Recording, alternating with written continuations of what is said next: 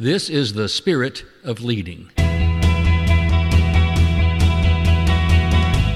where we delve into the heart and soul of everyday leadership.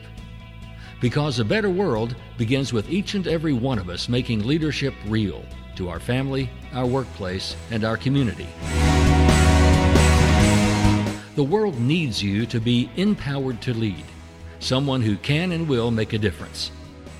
So let's get started.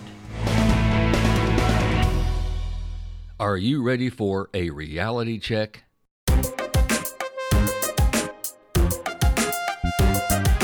When someone says, get real, what do they mean by that?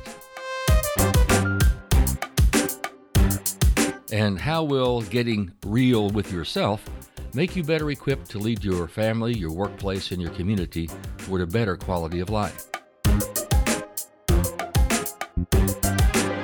I'm Garland McWaters, and welcome to the Spirit of Leading. In this episode, we're going to get real. And by that I mean being honest with ourselves about the realities of life and not to be deluded by some fantasy version of the way we would like for a situation to be.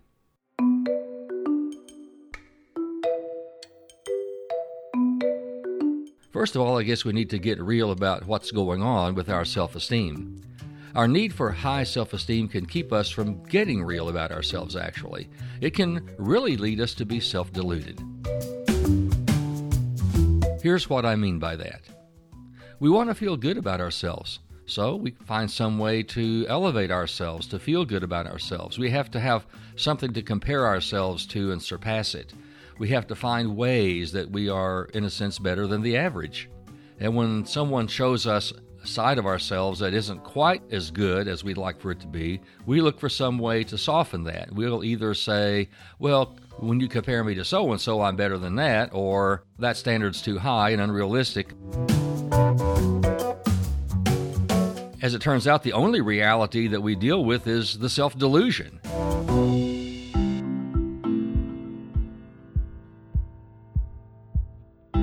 My first vocation was as a minister. So at the fresh age of 22, I was right out of college and I was taking my first church as a sole minister of that small church. And I was actually struggling to find my voice. Now, I always thought I was pretty good at being a minister. I was good at the speaking. I was good at sermonizing. I was good at teaching the classes. And so I thought on the whole I was a pretty good minister.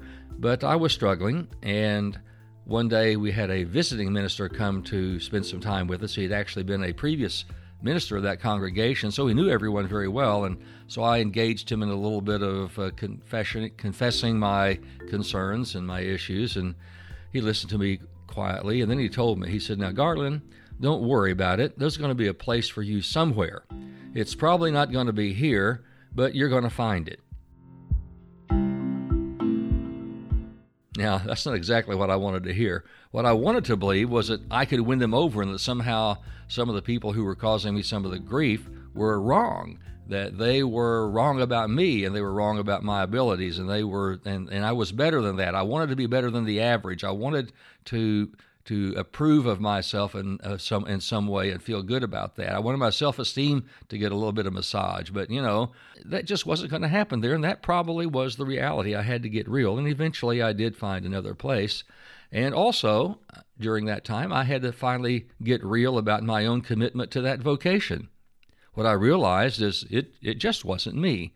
It did come easily, but it wasn't me. It wasn't really my personality. In fact, I came to realize it wasn't even exactly my own belief system and my value set and my vision for myself. And so I had to get real, and I had to find some other way to feel good about myself. And I felt good about myself when I realized it was time for me to acknowledge the realities of my situation and improve that and move on and do something constructive. Because you see, sometimes getting real involves soul searching. But instead we play this game. We play this sort of mind game of self-esteem where we have to look and compare ourselves to someone. We have to create a standard and then exceed it. And sometimes we create that standard by creating a false standard. We look at the wrong things, we compare ourselves to the wrong things, and we end up really deluding ourselves into our own sense of who we are. In other words, we're not getting real about it. We need to get real about looking at ourselves for who we are and not trying to compare ourselves artificially to a set of standards that really probably don't matter.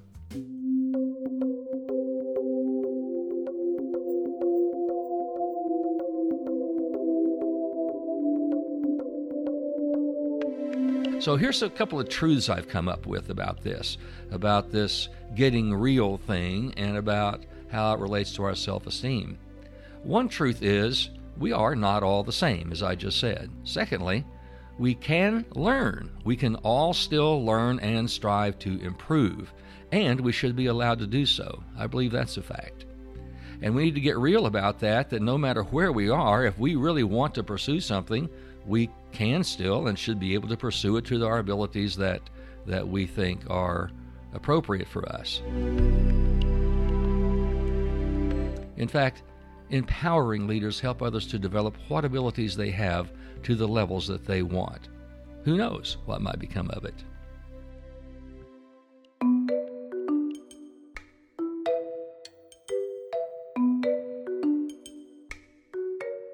So let's look at getting real just for a couple of minutes, and I want to use the word real as an acronym. We're going to look at real in terms of sort of four areas: getting real about relationships, getting real about ethics, getting real about our abilities, and getting real about our life choices.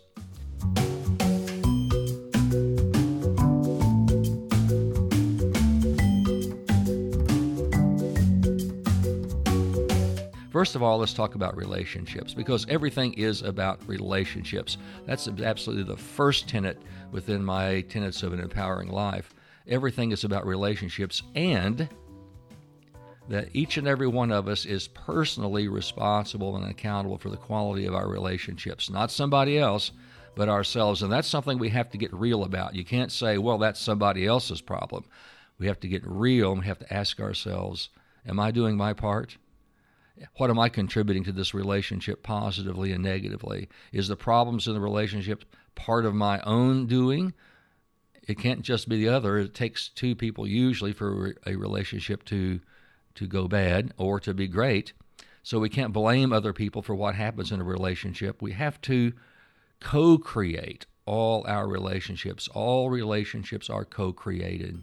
An empowering leader takes personal accountability for the quality of those relationships. You know, it's easy to dismiss others. It's easy to walk away. It's easy to say that's your fault, that's your problem, or you're difficult. You know, the more difficult thing is to hang in there and to help a relationship be the best that it can possibly be. It's true in all relationships between individuals and groups and nations that conflict is also always going to come from dysfunction in a relationship. Because the relationship is bad, the conflicts arise. So what can we do about it? First of all, get real about the relationship. Get real about the quality of that relationship and what needs to happen with that relationship to improve it. Secondly, own it. Own up to it and own it. Own up to your responsibility in that relationship and do something about it. Own that. It's not someone else's problem. It's not someone else's need. It's yours.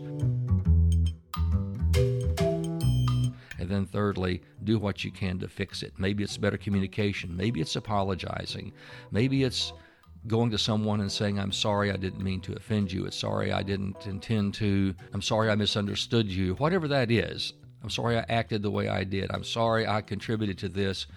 Forgive me, and what can we do to fix it? So let's get real about those relationships. Let's get real about taking care of our responsibility in those relationships. We start doing that right away, and I think a lot of things would be better. And guess what? Your self-esteem is going to go up.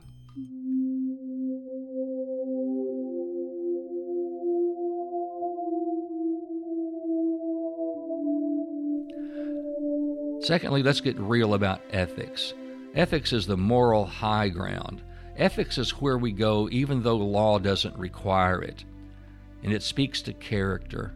Laws are only a fallback strategy for those who need the boundaries explained.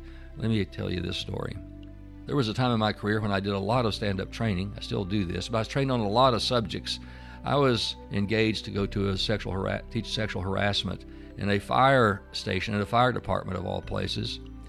because of the changing character and nature of the personnel in the fire department. Many more women were coming on, and firefighters were engaging with the women in their community and more directly. So they wanted me to do some sexual harassment training because it was a problem and they were getting some complaints. And so I went into a fire station and I began, presenting this information about sexual harassment and hostile work environment and so place. And I literally got hoots. I got hoots from some of the firefighters. They hooted me down and they didn't want to listen. So finally I had to say, for some of you, you get it and you just do the right thing because you know it's the right thing. But for the rest of you, there are laws and there are consequences to those laws. And that's why I say laws are usually a fallback. We create the law to say, here's the boundary. And we can shift those boundaries legally by changing the law. But it doesn't matter where you set the boundary. What's inappropriate is still inappropriate wherever the boundary is. And that's the truth about ethics. That's getting real about ethics. There is a golden rule. Do no harm or take no unfair advantage of others. That's a rule. That's sort of an ethical limit. That's an ethical standard that we shoot for. But some people want to change the boundary so that it's okay to do harm. It's okay to take unfair advantage of others because it's not illegal. Immanuel Kant, who is the German philosopher, said, "In law, a man is guilty when he violates the rights of others. In ethics, he is guilty if he only thinks of doing so." Albert Camus, a French Nobel Prize-winning author and journalist, said, "A man without ethics is a wild beast loosed upon this world." That's something to really think about and get real about. If some people just don't have a spirit of goodness within them, they are like a wild beast unloosed because there is nothing to restrain them. And not only do they have no ethical boundaries or standards, they have no legal boundaries that they will follow. I mentioned my background in the ministry. Jesus was in a running feud with the legalist of his day, who strained at the gnat and swallowed the camel, as he used to say. It was his way of saying, well, they're missing the point. They're missing the point of the laws, which were the deeper ethical principles on which the laws were based. They missed the spirit of the law. Not much has changed sometimes, I believe. So it's time to get real. You just can't get legalistic with your character. It just won't work. A great breach of ethics is using half-truths and misinformation to mislead others into following your particular brand of political or religious thought. I have a problem with that. The truth is there's plenty of room for honest discussion and honest interpretation of facts, but there's no room for intentional misuse of facts or the fabrication of lies presented as facts. None. Period.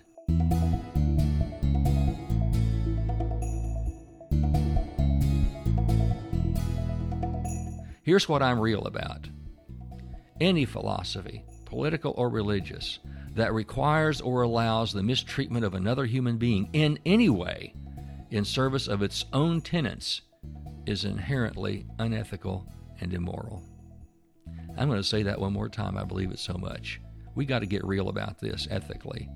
Any philosophy, whether it's political or religious, or I don't care how you want to characterize it, any philosophy that requires or allows the mistreatment of someone else, some other human being in any way, emotionally, financially, physically, whatever way you would mistreat them in any way, for the service of their own tenets, that philosophy is inherently unethical and immoral.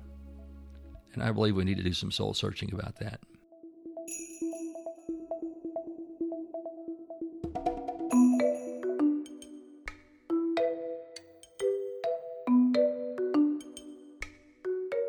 How about abilities? Let's get real about our abilities.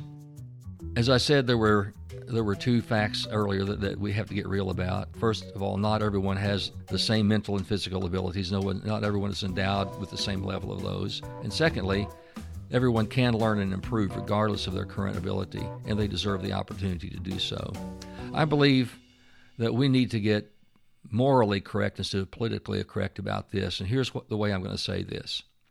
In keeping with getting real, we have to get past this politically correct notion that being honest with people about their lack of ability or talent in some area somehow automatically dismisses them as human beings. It's okay to tell them that they don't have the natural ability that some others might have there. They are not above average there, but that's not a slam. It's just a reality statement.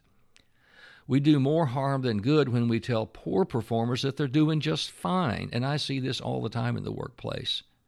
We have so eroded some of our goals that we want to tell people they're doing just fine to pump up their self-esteem, whenever we would probably do them a better service by saying, listen, here's some areas that need improvement, and I'm here to help you do that. We're going to help you be the best you can be in this skill or this ability and get you in the right place so you can be successful and feel successful about what you're doing and like yourself for it. If we just delude poor performers into thinking they're right all the time and they're not as bad as they think they really are, we're not doing them any favors. In this case, the little white lie can do long-range emotional damage that could be immoral in my book. Sometimes we have to tell people they are not performing, and it's not okay. You know, I try to be honest about myself, and I know I'm not the best podcaster in the world. I'm not the best editorializer in the world. I'm not the best a lot of things in the world. But you know what? I'm willing to do what I can do. So I put it out there.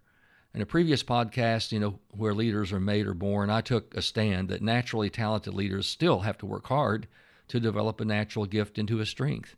And in the same way, just because we're not naturally gifted in an area doesn't mean that we shouldn't develop that into some kind of an ability. It might be difficult, but not impossible. Determination does go a long way. And I want to tell you a story about this, and then I'll move on to the next point.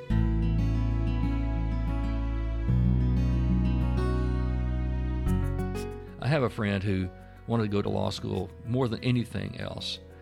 She had been a paralegal, and she looked around one day and said, I can do this job. I can be a lawyer. She was finishing a degree in criminal justice at a local university. Well, the problem was she could not score on the LSAT, the entrance exam. She just couldn't get a high enough score. She didn't know what to do, but she had a friend who knew someone, just luckily.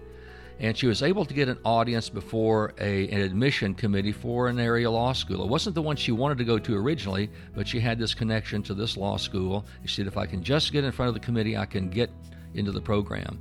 And so she was able to get an interview, and she was allowed to enter law school in a summer probationary program that she had to take 3 classes for no credit, and if she passed those classes, she would be allowed into law school on a probationary academic probation, which she did. And as it turned out, she just worked herself ragged for the first year. Out of sheer dogged determination, she passed her courses in flying colors, not the top of the class, but certainly respectably. And she ended up graduating law school in the top third of her class. And she ended up passing the bar on the first try. And now she enjoys her own practice. She didn't make law review. She didn't sit the curve. She wasn't the top of the list. But she is a very competent and a very diligent attorney. She tried, and she knew what she wanted, and she went for it, and she made it happen. So here's something I think we can be real about. We first of all have to be honest in our abilities, honest in our appraisal. She knew she could do it if she had a chance because she knew she'd work hard.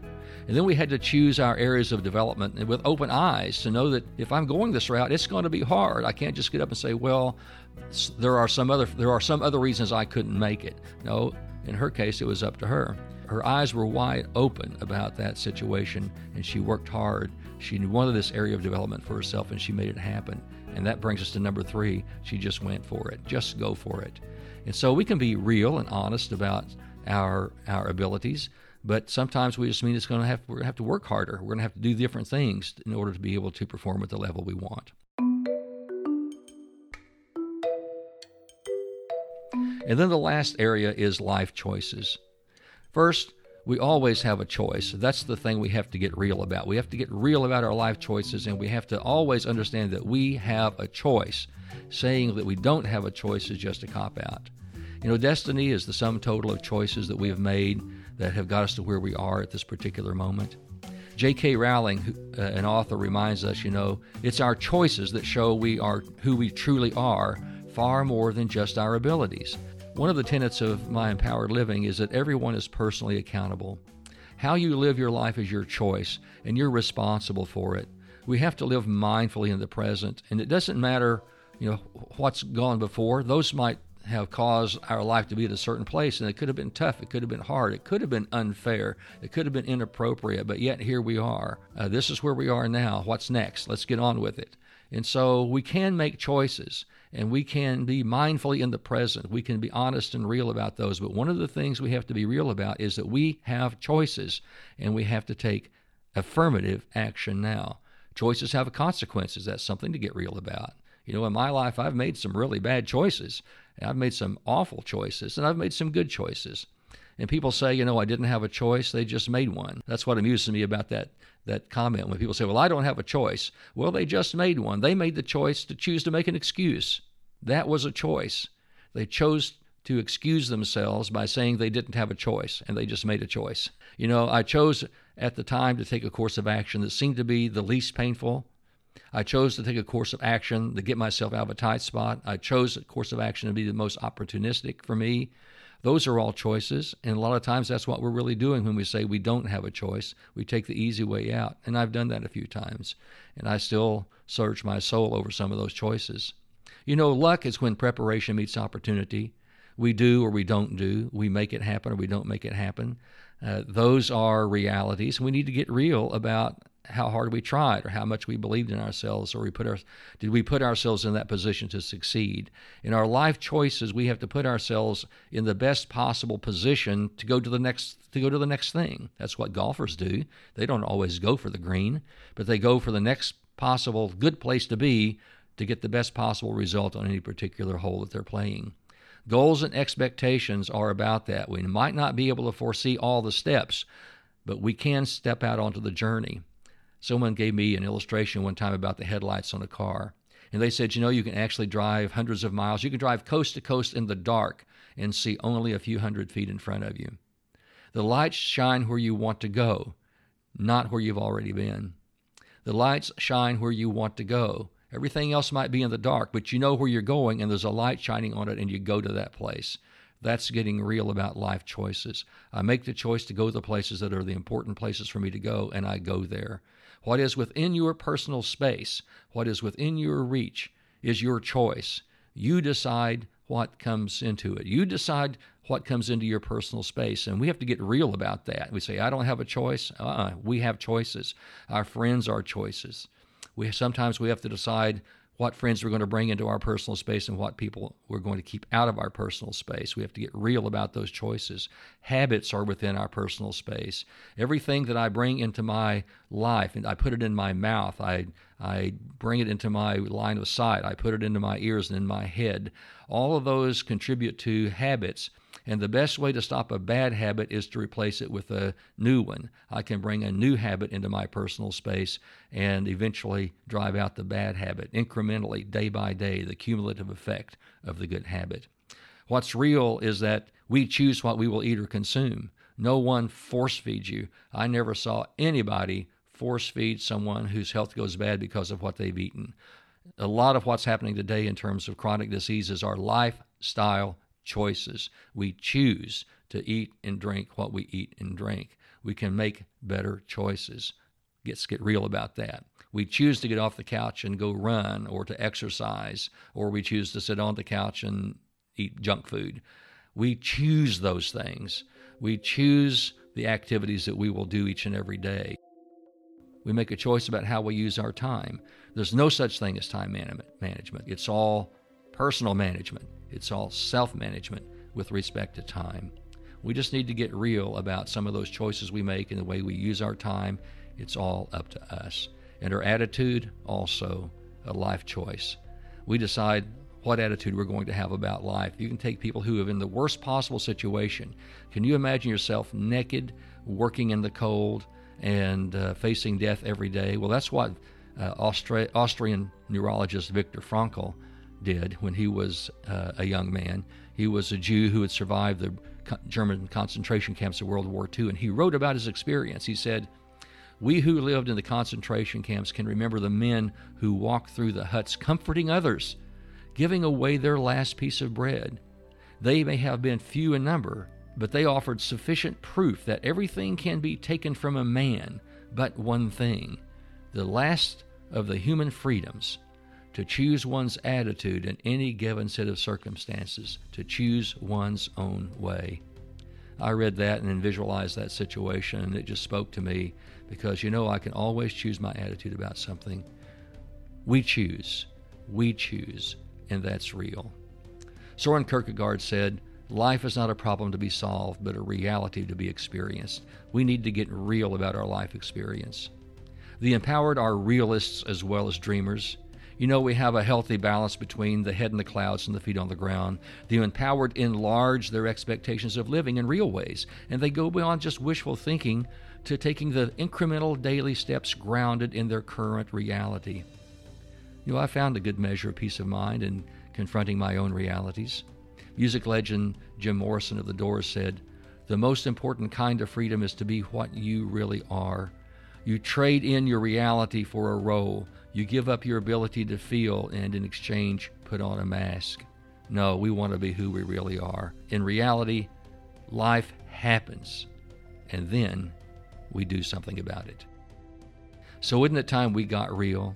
That we got real about a lot of things in our lives, not to be self-deluded, but to move forward with assurance that we really are taking life in a real sense for what it is and making our choices, that we can make our relationships better and take responsibility for them, that we can live high ethical lives of high ethical value, that we can be real about our abilities and grow in that reality and love ourselves in that reality of knowing we're doing better even with imperfect abilities. We can grow from that, and we can be real about our esteem. It's better to be real about who we are than to be self-deluded about something that we're just trying to cope with. We can get real about our abilities, and I think we ought to do that more. And we need to get real about our life choices, to realize that we do have choices and we can make differences, and the choices we make will make a difference.